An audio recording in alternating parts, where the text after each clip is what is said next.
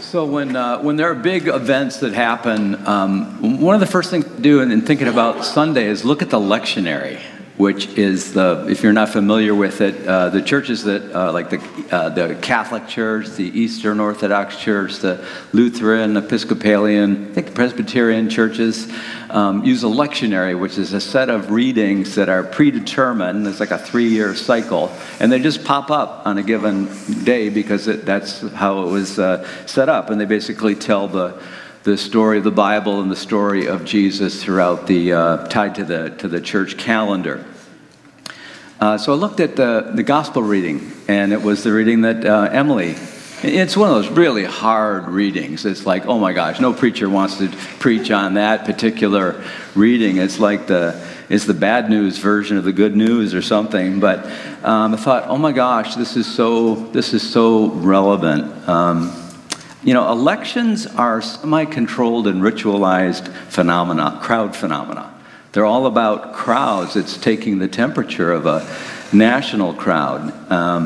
And the reading today that Emily gave was, it takes place in a crowd. The whole setting is a series of crowds because ministry of Jesus is reaching its climax. Passover is just around the corner, the Passover in which Jesus died.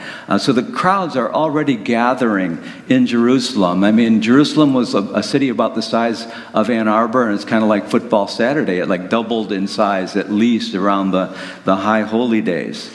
And Jesus is drawing by this time big crowds, and he's especially drawing big crowds when he's in the temple, because that's like the center of everything, and he's the big phenom of the season.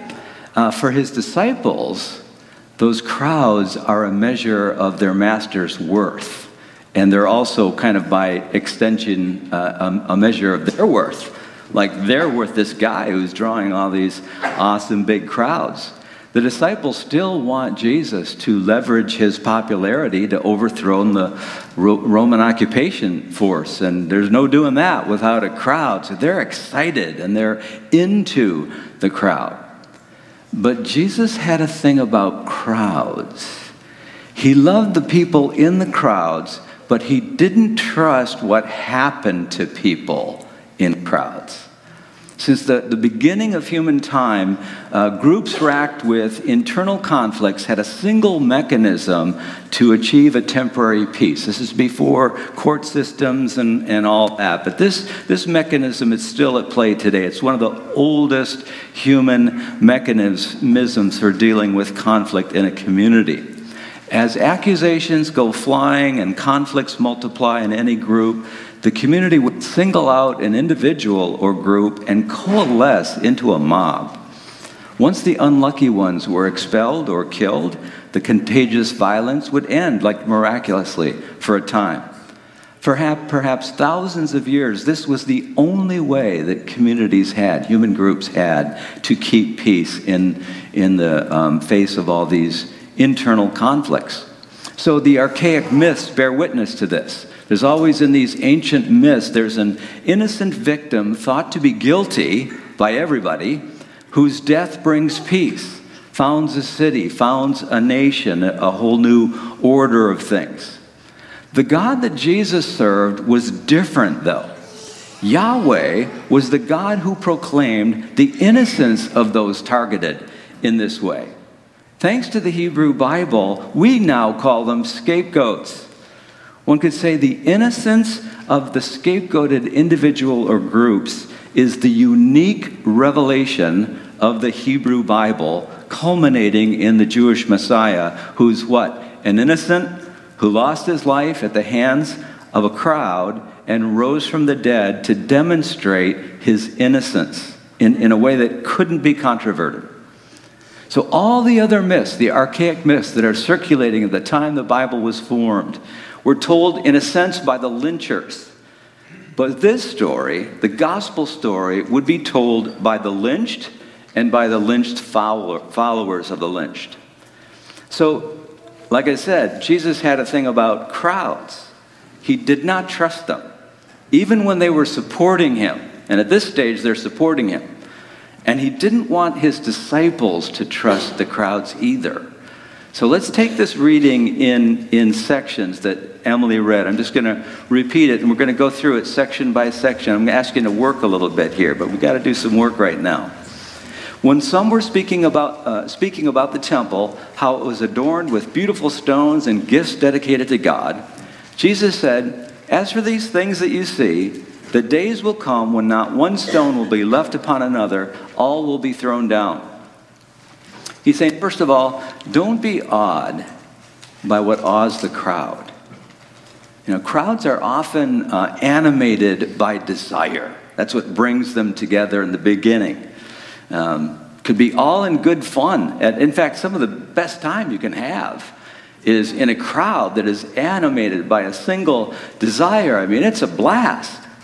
In 2003, Rich, where's Rich? There's Rich, yeah. In 2003, he remembers this, the Cubs were 5 outs away from getting into the World Series.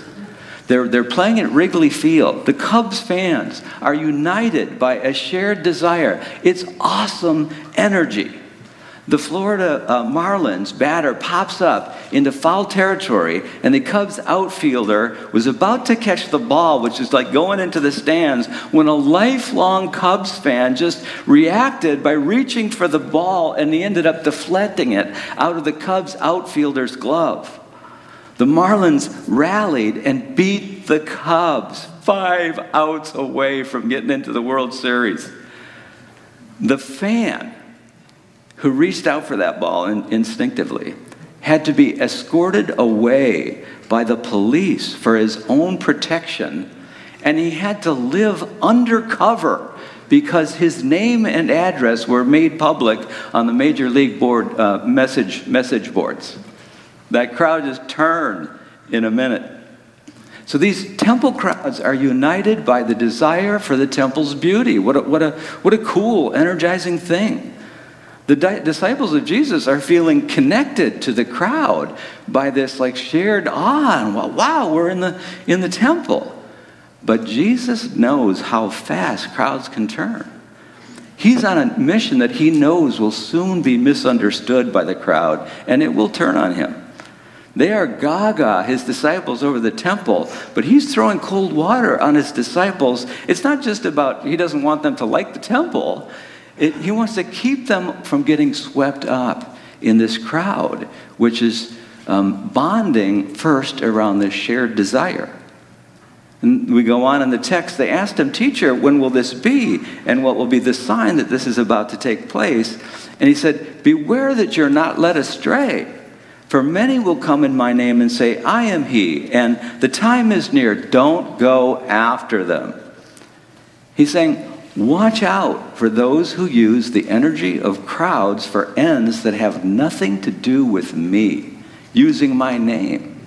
So he's not talking about generic bad leaders whipping out crowds for bad ends, for nefarious means. He's talking about people using his name to this end.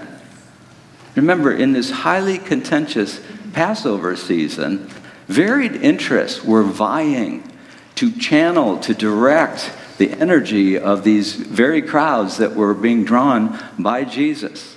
So you had Roman interests, you had the household of the corrupt puppet king Herod, kind of half Jewish, but in alignment with Rome. You had the Jerusalem elite who benefited from the extraction economy that subsidized the temple complex and Herod's palace at the expense of the peasantry, who Jesus is popular mainly with the peasantry. Soon this Jesus-loving crowd would be turned against him by those varied interests. So Jesus knew that even his closest disciples could get turned by a crowd, especially when the scapegoat mechanism is starting to kick in. See, crowds are prone to manipulation. Someone gives voice to the shadow side of human nature, starts slinging accusations against vulnerable groups and individuals, and unless it's checked, you have a lynch mob. So he's talking about this happening in his name. That's the part that we have to tune into. He's talking about this happening in his name. It's a special warning for his followers. Peter, his closest disciple, demonstrates that even the closest disciple was not immune to the power of crowds to turn your heads, even if that meant Peter turning on Jesus. So any religion, any organized collection of individuals, but any religion in particular can be manipulated in this way, and Christianity is no exception. That's just an historical fact. Christians in Europe have done this many times when fascists whipped up the anger of crowds against various groups. Christians in the United States have done this many times in our history. I think it was about 15 years ago, Billy Graham had to publicly apologize at the end of his active career because the Nixon tapes came out from many years earlier, and a younger Billy Nixon, he was kind of Billy Nixon right there. Billy Graham was heard on the tapes agreeing with Nixon's diatribes against the Jews in the Oval Office, laughing along with it, just one of those things. Nixon was courting Graham because he wanted access to his crowds, and Graham was probably courting Nixon because, who wouldn't want to be in the company of a powerful person like the president? We should not be surprised when 81% of white evangelicals supported a leader who directed the frustrations of a crowd against people of color, immigrants, Muslims, journalists, women who didn't fit his mold. Now we have virtually every minority group living in a state of high alert, many in our own congregation. This week, I don't know how many individuals I talked to, and I said, how are you doing? And if they were part of any minority group in that list that I included, or LGBT, they were deeply, deeply disturbed. I'd never seen anything like it, and I grew up in the 60s. In the Vietnam War era, I was here at the University of Michigan when there were bomb threats and marches and all that kind of stuff. I never saw anything like this from so many different groups of vulnerable people. This is not just a theory. This is real, and it's now. So these words, do not go after them, are for a time just like this. The danger is not just like the leader, but the danger is this seductive crowd dynamic that kicks in. And I think we're seeing that, aren't we? Many of us have dear loved ones, good people, who are swept up into this. This is the other thing that I've been hearing from people. It's like, oh man, I'm going home for Thanksgiving, and I don't know what it's going to be like. It takes real courage and it takes wisdom to be faithful when you're at home for Thanksgiving dinner or for the holidays with people you love. And these issues are swirling around in this dynamic. Next week, I think we might actually talk about some strategies for this particular challenge. Showing contempt, for example, is not the way. But there are some ways to deal with this very directly. So, and the fact that this warning comes to Jesus' closest disciples. These are people who have left everything to follow him. The fact that they needed this warning, that should really humble us.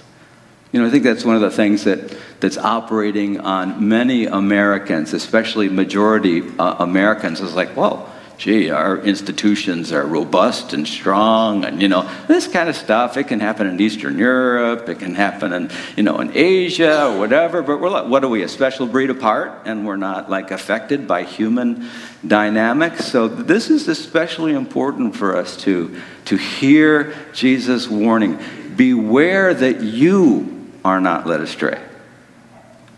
He's not talking about the other guys. He's talking to his peeps. Beware that you are not led astray. It's a powerful dynamic that's unfolding.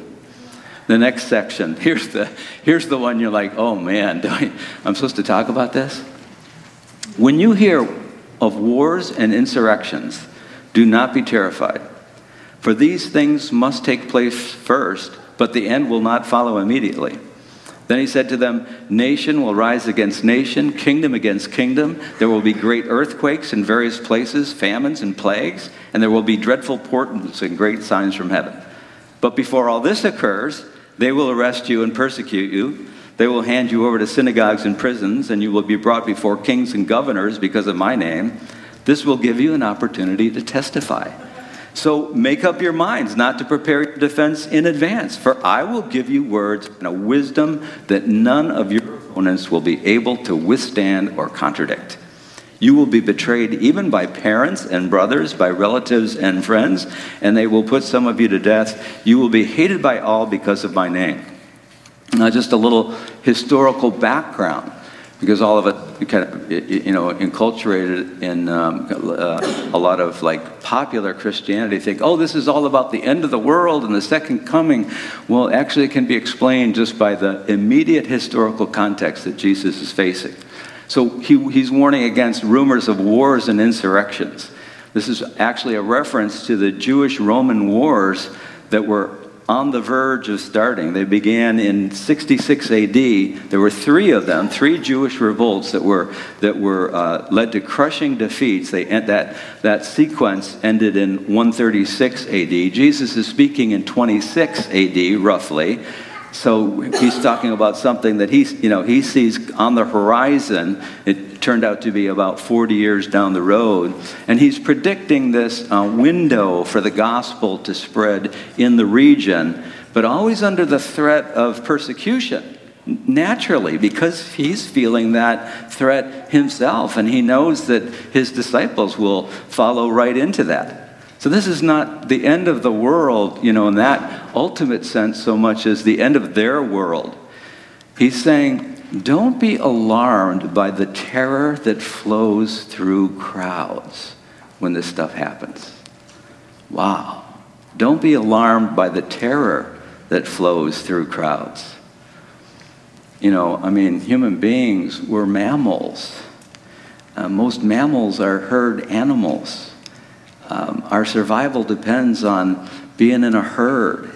If the gazelles on the edge of the herd see a preying animal, attack animal, they get alarmed at the edge of the crowd, and that alarm shoots through the herd. So fear shoots through crowds as a survival mechanism of evolution. We are biologically vulnerable to contagious fear. That's just our lot as human beings. But Jesus is asking us to be reflective about this fear. When you're feeling that fear contagion, question it.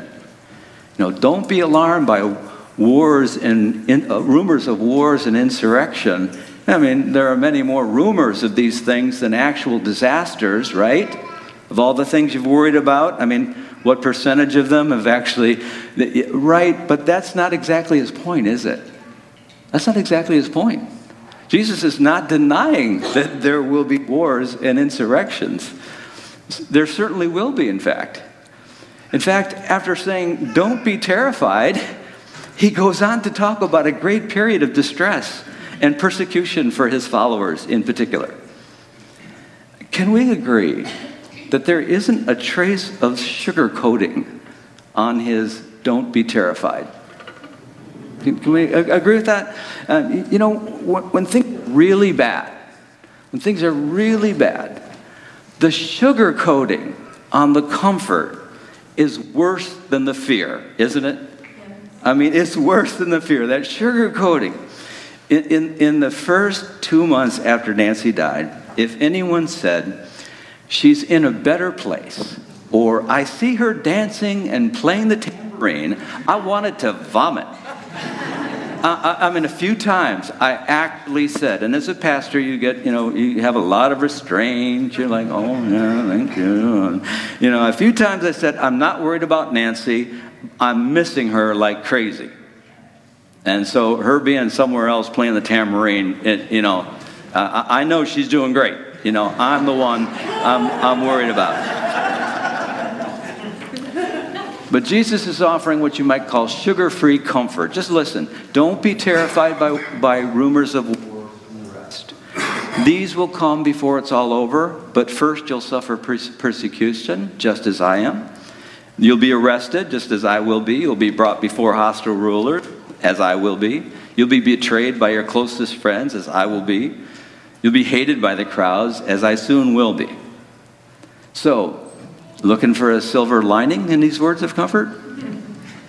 All we have is, you'll have a chance to testify. You will bear witness to some even powerful people, but don't be nervous. I'll give you the words when the time comes. I'm married to an Episcopal priest. We always talk about the reading because she's always, doing her homily based on the reading. So we were talking this over, and I was commenting on this part, and my priest wife Julia called this an AFCO. And I said, what's that? Now, you got to understand, my wife Julia was raised in Holland, Michigan by a C.S. Lewis scholar and a long line of, evangelicals and fundamentalist Christians. She could not say dummit. I guess in Holland, the Dutch say dummit instead of the D-A-it, So they don't want to say damn it, so they say dummit. She couldn't in her family say dummit because it reminded you of that other word that was a bad word, So she called it an AFCO. And I say, what's that? And she says, another effing growth opportunity. I said, oh, that is so good. When you come from a family background with you, when you use the word, oh, it's just so sweet. It's so choice. Another effing growth opportunity. But actually, that's a pretty big silver lining. My dad was in the infantry in World War II, and he was actually injured on November 11th, 1944. And he said the biggest fear of the soldier wasn't getting killed, it was not doing your job and letting your buddies down. Getting killed, of course, was a big fear, but this was a worse fear in the infantry. So it's that even bigger fear that Jesus is addressing. You're not going to blow it when the time comes. You'll be faithful. I'll give you words to bear witness. You'll be able to do things that you didn't ever picture yourself doing because I will be right there with you, I promise. And the witness, remember, in this context, is a witness to the innocence of everyone targeted by the crowd. That's the substrate of the understanding of the Bible, including the New Testament.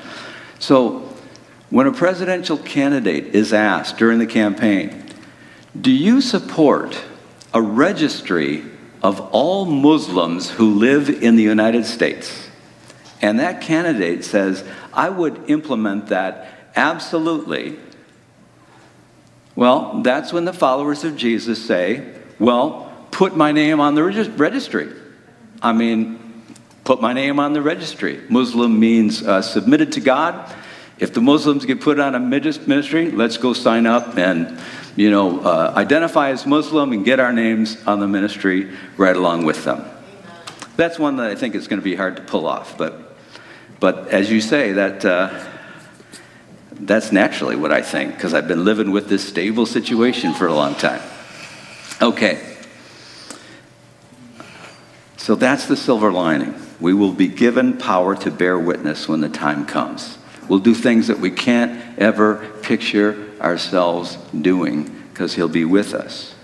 But there's also this not insignificant addition at the very end of today's reading. But not a hair of your head will perish. By your endurance, you will gain your souls. Not a hair of your head will perish. If you've had it with words of sugar-coated comfort from those who have nothing to worry about because they aren't the target of any crowds, then you've probably developed an allergy to almost every word of comfort when you see an storm shaping up. That allergy is to the sugar coating, and it's well advised, that allergy. But these are different words. because they're the words of someone who will soon be scapegoated himself. He will lose it all, and then he will gain it all. The hairs of your head that won't perish are the hairs of the head on the resurrection body, is what he's talking about. It's resurrection faith that says, no matter what happens, in the end, I'm going to be okay. It takes resurrection faith to have that perspective. And what this crazy faith is meant to generate is people who are willing, in the midst of one of these crowd phenomena forming into a mob, to separate from that mob and to bear witness, to give testimony, to just speak the truth, especially to speak the truth about targeted individuals and groups. That's what the book of Acts, the sequel to Luke's gospel, so it's sometimes called Luke Acts, it's the story of the early church, it's all about. In the book of Acts, ringleaders are constantly in one city after another stirring up mobs in all different places. The followers of Jesus are targeted by the mobs, and in the middle of all that unfolding, they stand up and they bear witness. So whatever actually unfolds over the next few years, let's stay close to this Jesus. He's an inspirational leader who knows this territory, and we need some inspiration.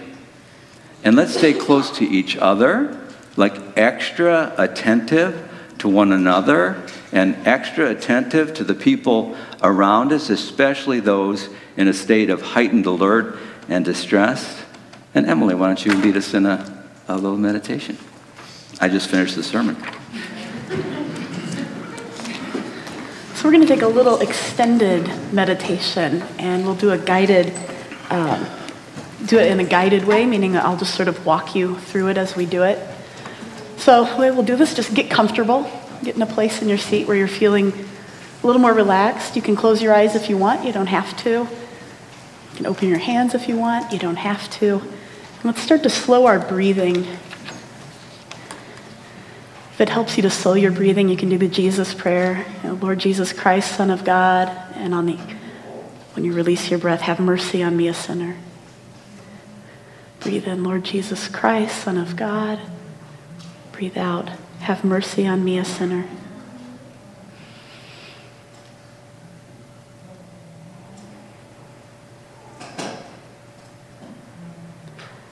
It can be challenging to find rest sometimes. It might be our responsibilities, our schedules, our relationships, our elections, our oppressions, our fears. It may be the little things in life that seem to nip at our heels almost every day. Sometimes it's something that seems so big that we question if God can even see past it. In the Old Testament, King David sometimes felt like this too. He struggled to find rest. And in Psalm 62, David calmly and gently reminds himself that he needs rest and how to find that rest. The word translated as rest in the passage literally means to wait in silence. So as we begin, let's take a moment to just wait in silence on God. Pay attention to your breathing and to your body.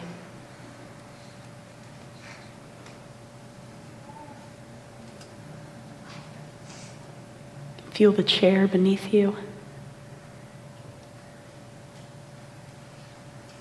If you're tall enough, feel the floor beneath your feet.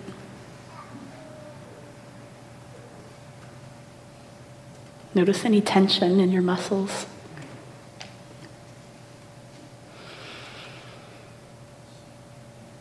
As you breathe in, imagine focusing your breath on those tense areas of your body. And as you breathe out, just feel those relax.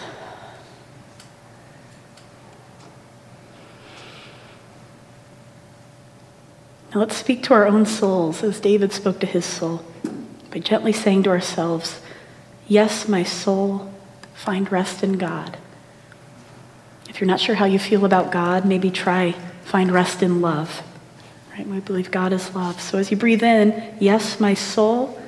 As you breathe out, find rest in God.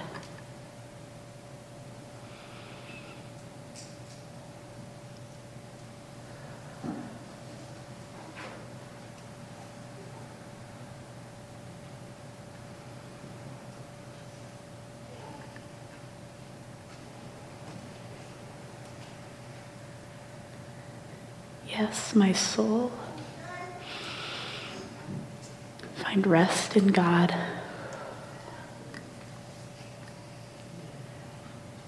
Our soul is our complete self, with all of its desires, its passions, its appetites, its emotions. Imagine yourself walking toward a room. It's a room that's filled with your fears and with your anxieties. Pay attention to your surroundings. Where are you? Is it inside? Is it outside? What does it look like?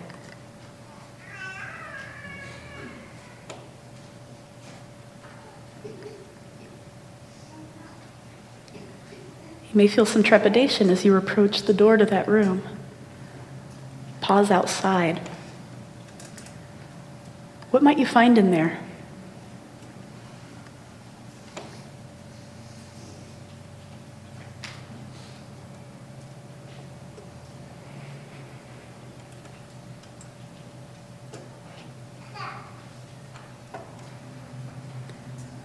Search me, God, and know my heart. Test me and know my anxious thoughts.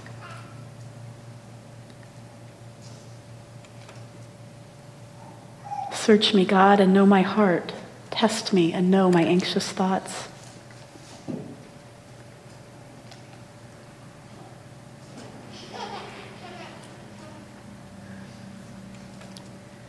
The psalmist goes on to say, my hope comes from him. My hope comes from him. Let's think for a moment about that word, hope. What do you hope for? What do you hope happens with those anxieties behind the door?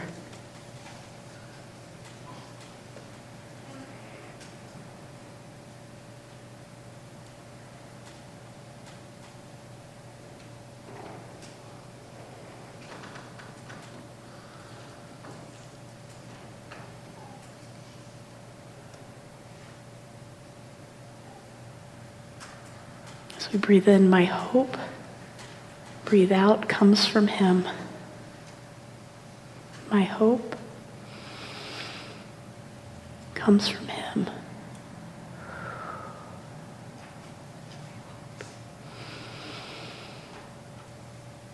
from him.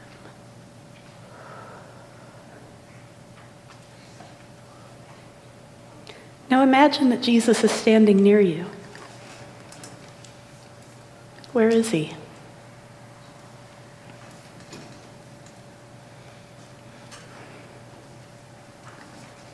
What's he doing?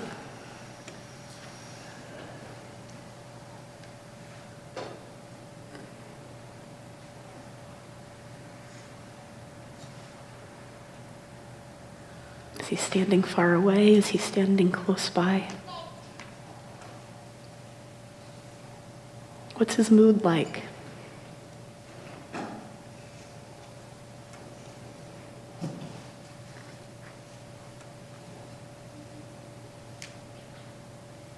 Is he saying anything to you? Looking at you?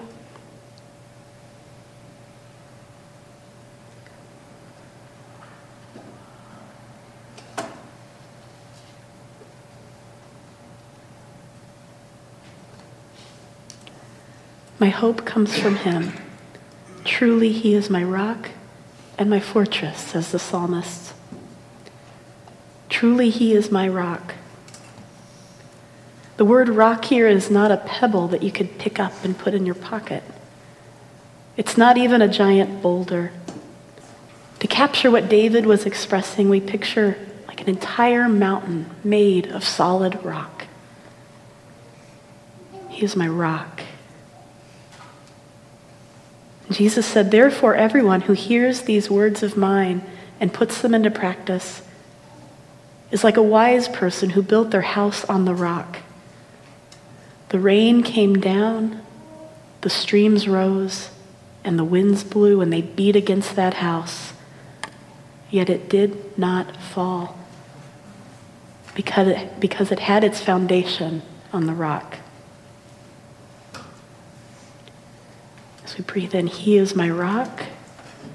As we breathe out, He is my fortress. He is my rock. He is my fortress. He is my rock. He is my fortress.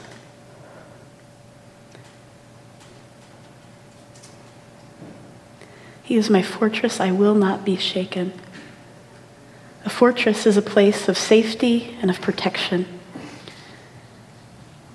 We may not all have people seeking to kill us as David often did, though some of us do. We all face dangers and enemies every day. So let's just take a moment to think through our day and to consider our different vulnerabilities. What are your physical vulnerabilities?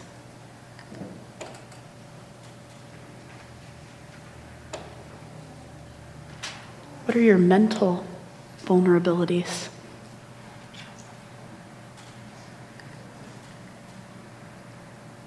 What are your emotional vulnerabilities?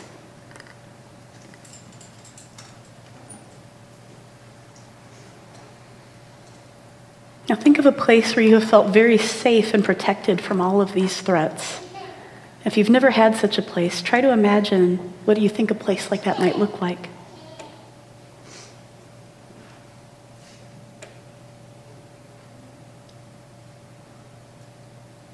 Jesus is my fortress. He is that space. He is my rock. He is my fortress. As we near the end of this time of meditation, recall the things that you're hoping for. Recall your hope for that room of anxieties.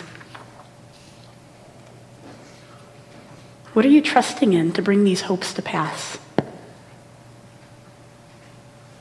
Are you trusting in money? In technology? Power? Government? The psalmist says, "Do not trust in extortion or put vain hope in stolen goods. And though your riches increase, do not set your heart on them." Maybe you're trusting a person to help bring those to pass. You might even be trusting in yourself. And so what we say to you, Lord, is that we do not trust in money. We do not trust in power. We do not trust in politicians. We do not trust in technology. We trust in you. We rest in you. Our soul finds rest in God alone. He alone is our rock and our salvation. Amen.